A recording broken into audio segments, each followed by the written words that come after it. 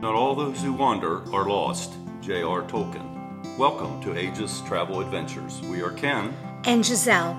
We have been to over 100 countries and are still looking to see what is around the next corner. We love wine, travel, and adventure. Listen to our podcast where we share the fun of the magical places, people, and cultures that have touched our lives. Aegis. Aegis. Travel. Travel. Adventures. Adventures. Hi, this is Aegis Travel Adventures. This is Ken. And this is Giselle. Welcome to podcast number 9.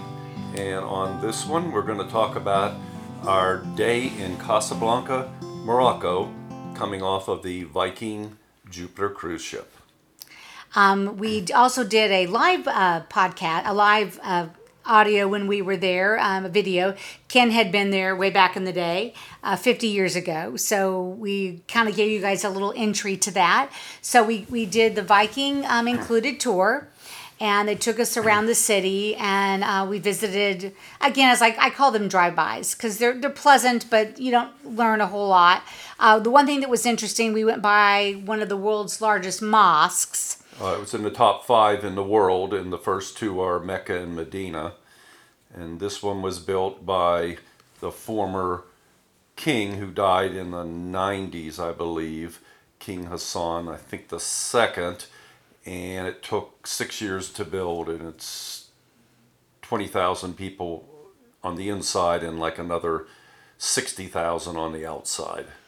So when we went there, they were closed for cleaning, and our guide had said, because we were not Muslim, that we were not allowed to go into the mosque, etc., which I didn't agree with, because Ken and I have been to numerous mosques, and if you dress appropriately and there's times of the day you can go in and respectful, most mosques are more than welcome to let you come. And so later we met people that are on the cruise ship that had went into the mosque and said it was absolutely gorgeous and beautiful. And I've got some photos which I'll post on our Instagram account so you can see them, though we weren't there.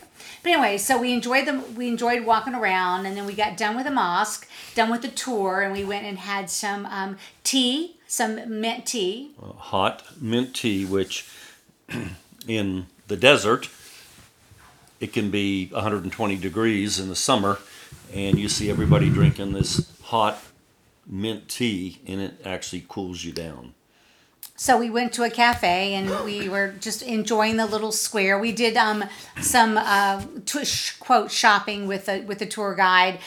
You went to these places that supposedly have legitimate items. So anyway, so we got done with that, and we were walking along the street. And I'll let Ken tell you on our next adventure. Well, we were looking at going, for one, to the cafe. Rick's Cafe. Rick's Cafe, thank you, which was part of the movie Casablanca, and with Humphrey Bogart and Ingrid Bergman back in the 30s or 40s. Yeah.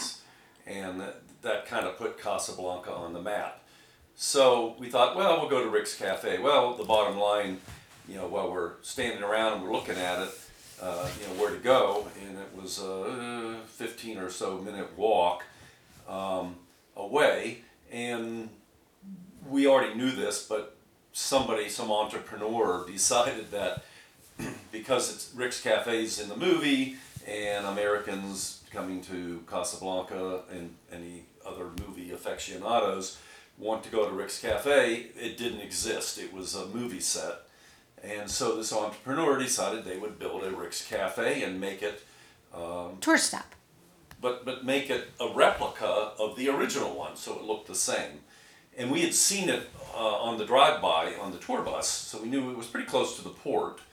And we said, well, we can go in and look at it. We like movies. We watch a lot of old movies, and we're interested in some of the movies in the past that were, classics, widely acclaimed, and so on. So we thought we'd go, and then this guy comes up, and he, speaking in very good English, and he says, I'm a student, and I see you. Can I help you? You know, and we asked about Rick's Cafe, and he said, well, it's a 15, possibly 20-minute walk from here, but he said it's closed, and it was closed because it's Ramadan for a month, and with Ramadan, the Muslims fast from sunrise to sunset.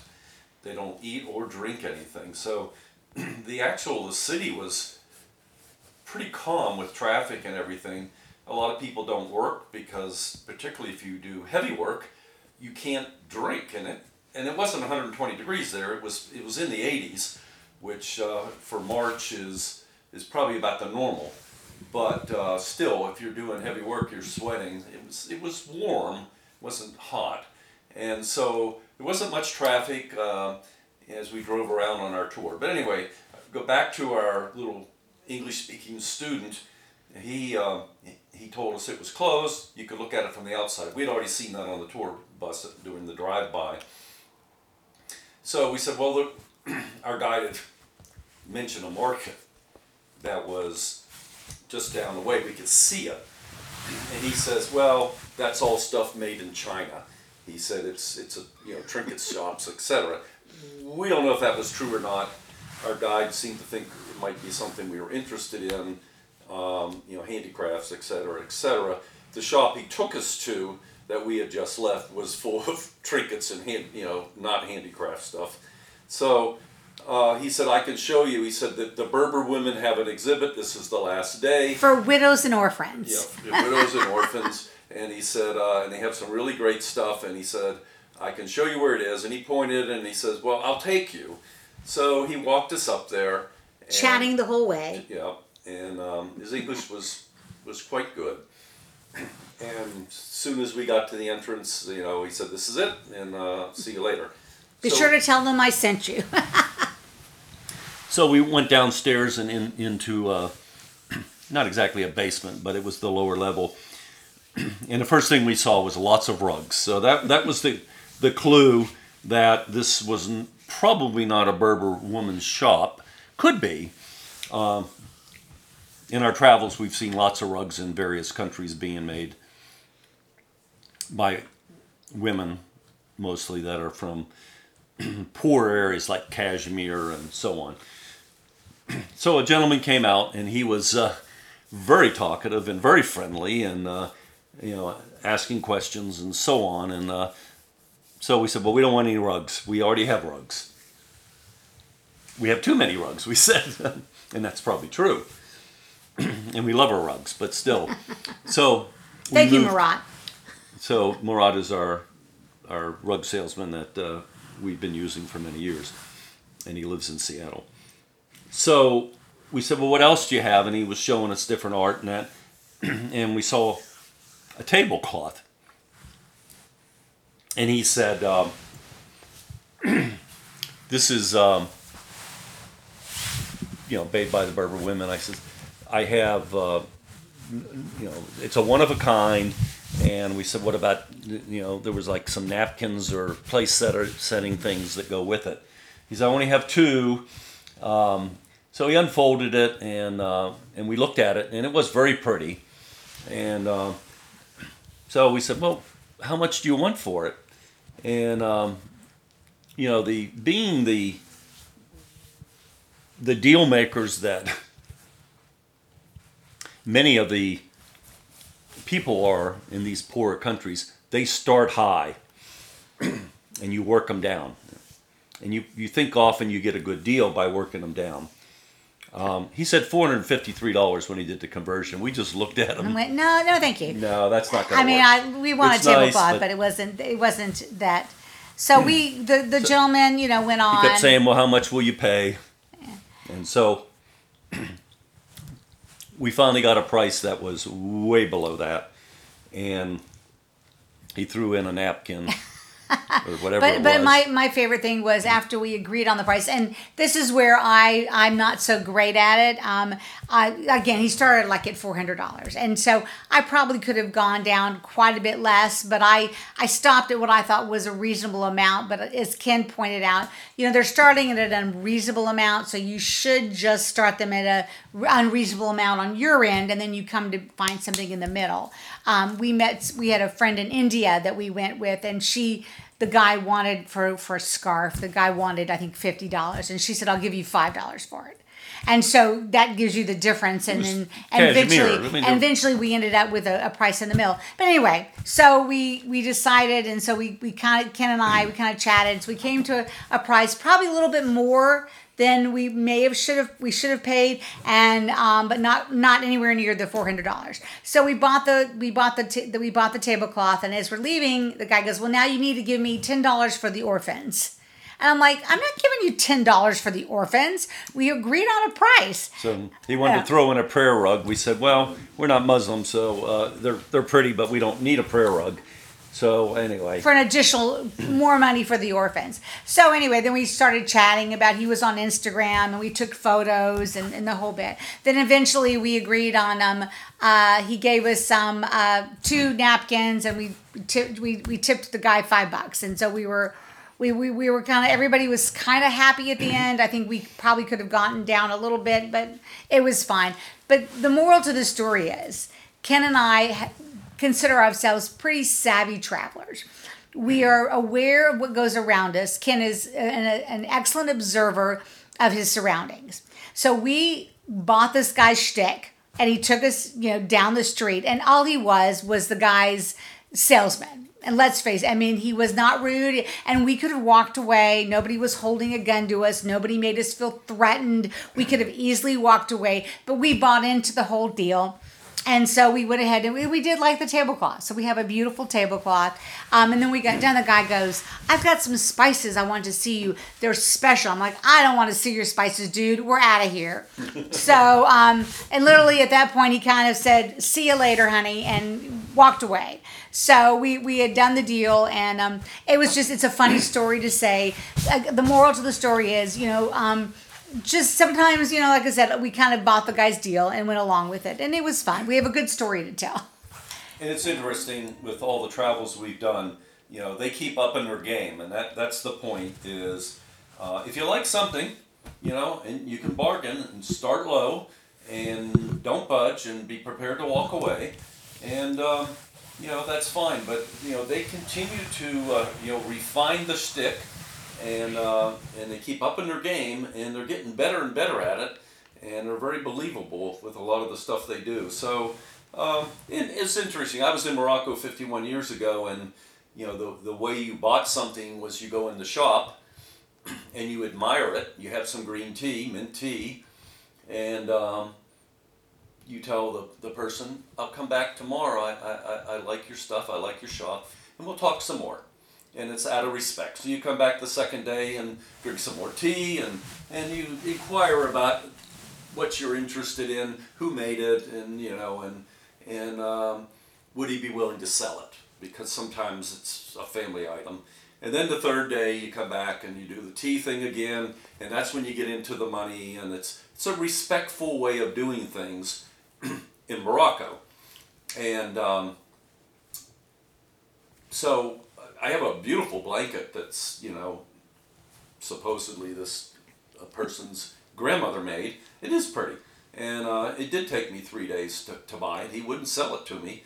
And initially, I didn't ask to buy it. I said, I like it. And he said, "Well, it's really not for sale, And that's kind of how they used to do business. Well, I think today they've realized most tourists don't have 3 days. They don't come back the second day. So they come in, they like something, he gives them a high price. They counter, they get the deal done, usually within 30 minutes. So, the world changes, and that's just the way it is with buying stuff. I'm happy with my blanket from 51 years ago, and we're happy with the tablecloth that we just bought. But I think the interesting part is they just keep up in their game. And the thing that I would suggest is if, this is an item that was not horribly expensive. It wasn't, $20, but the point is, if you're going to buy something that's really pricey, I would be hesitant to buy it from one of those kinds of places. I think I'd want somebody who has some credibility. I mentioned Murat, our rug guy, which is how we kind of got to know him. Long story. But the point is that this is something that we can walk away with. And we come to find out if it is made in China, which hopefully it isn't, life will go on. It's not that big of a deal. But the guy did offer Ken a couple camels for me because I kept bargaining him down. And Ken kind of thought for a moment and thought maybe. Yeah, but camels can't cook, and Giselle's a Yeah. good cook, so Yes. that didn't work for me. So, And I'm sure it was part of the deal. But anyway, so we enjoyed our experience, and it's a good story to tell, and we had a wonderful time there. Would like to go back and spend some more time there. Again, it's a cruise stop. in the country, Casablanca is it's the biggest city in Morocco. It's sprawling now. There's a whole area called the California district with pretty nice villas and homes that didn't exist when I was there before. And it's kind of, to me, it's kind of businessy and sterile. Marrakesh is a really cool place, and it's still cool with its huge Medina. And the Medina we went to in Casablanca was smallish, pretty typical. Had a lot of the normal stuff you see, but nothing like what we've seen in Istanbul, Jordan, in Amman, or other places. So Tangier is, I think, a little more mystique. I haven't been there in 51 years, but to me it had more mystique to it, being right across from Spain. So that's kind of our recap. One thing I was going to say is our guide, which impressed me, was talking about the country of Morocco, and they are very tolerant of all sorts of religions. And though they may be predominantly Muslim, they're very open, and there's lots of different kinds of churches there. There's Catholic churches, there's Protestant churches, and he said Synagogues. they're very proud that they consider themselves a country, even though they're ruled by a king. So it's not democracy, but democracy light, if you will. But they are very. They have a parliament, elected officials, and one of the stories he told that was really interesting was during World War II, a lot of Jews fled to Morocco because historically there had been Jews for a long time in Morocco, and many of them had migrated out and went to Israel and went to other countries in Europe. And when the war broke out and Germany and the Nazis were doing their bad stuff, a lot of the Jews that had historical ties to Morocco came back. And at one point, I think it was Himmler and the German army in North Africa demanded that Morocco turn the Jews over to them, and they refused. And so many of them never went back after the war. They still live there, and it has a sizable population of Jews in Morocco and synagogues. So, interesting story. Seemed to be quite happy that they lived in a kind of a multi-ethnic area. So anyway, so that's our recap on Morocco, and now we'll get to our tip of the day. And my travel tip of the day is really about just taking in where you're at. I know we're all living by our iPhones, and I'm the first one to take photos with my phone, and you want to capture every moment so you think that you can remember it.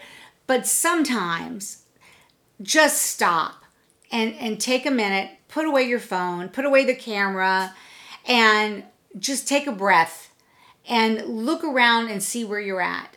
Because if you're like us, there's some of these places we're probably never going to get back to. And yes, the photos are a great way to do it, but sometimes it's just nice to just enjoy where you are. And yeah, you may not get this most amazing photo of some building, etc. But hey, they're out on the internet. Yeah, I mean, they're on the internet. But the point is that by putting your phone down and not looking through the lens or looking through your camera lens all the way, you'll have an opportunity to just enjoy where you're at and take in the sounds and the smells and really look at the people that you're walking around with. Doesn't mean you do it all the time. It's something that I've become more conscious of as we've traveled, especially museums. I don't need a photo of a great piece of art. Just put away your camera and your phone and just enjoy where you're at. And sit down, have a glass of wine at a cafe, cup of coffee, and just people watch. And then that you'll get to really enjoy and see where you're at. And then those are kind of memories that you'll be able to walk away with. So that's my tip of the day. Ken's tip of the day. On this trip, it's been pretty interesting. We were able to use credit cards, and I say credit cards, a credit card that we use for travel, and you have to decide which one is best for you, but one that has no foreign exchange rate is what you're really looking for. It's your best deal going. You're gonna pay very little compared to exchanging money at a bank, and you're going to pay even less than going to an ATM where they charge you a conversion fee. So I would spend some time on travel credit cards. We'll probably do a podcast on those and talk a little more in detail on why we like the ones we have, particularly the one we use the most. And I think that's going to save you a lot of money in the long run by doing that. And going to banks and ATMs, although that was certainly a good thing versus using traveler's checks way back in the day. Things have continued to go digital, and most of what we've done has just been tap and pay. And it's safe. You see the amount, you tap, and that's it. And there's nobody takes your card, nobody does anything. And we feel like it's saved us quite a bit of money. So that's our tip of the day. And it's safer here than actually in the U.S. because you don't give them your credit card. Yeah. They bring you the little machine, which I think more and more people are doing. So anyway, so that's our tips of the day. We are now in Spain, and we will recap in the next few days on where we've been and what we're doing. And we'll continue to about our travels. And we thank you guys for joining us, and thank you for being part of our journey. See you soon. Bye-bye. Aegis, Hijos. travel, Solo. adventures. Adventures.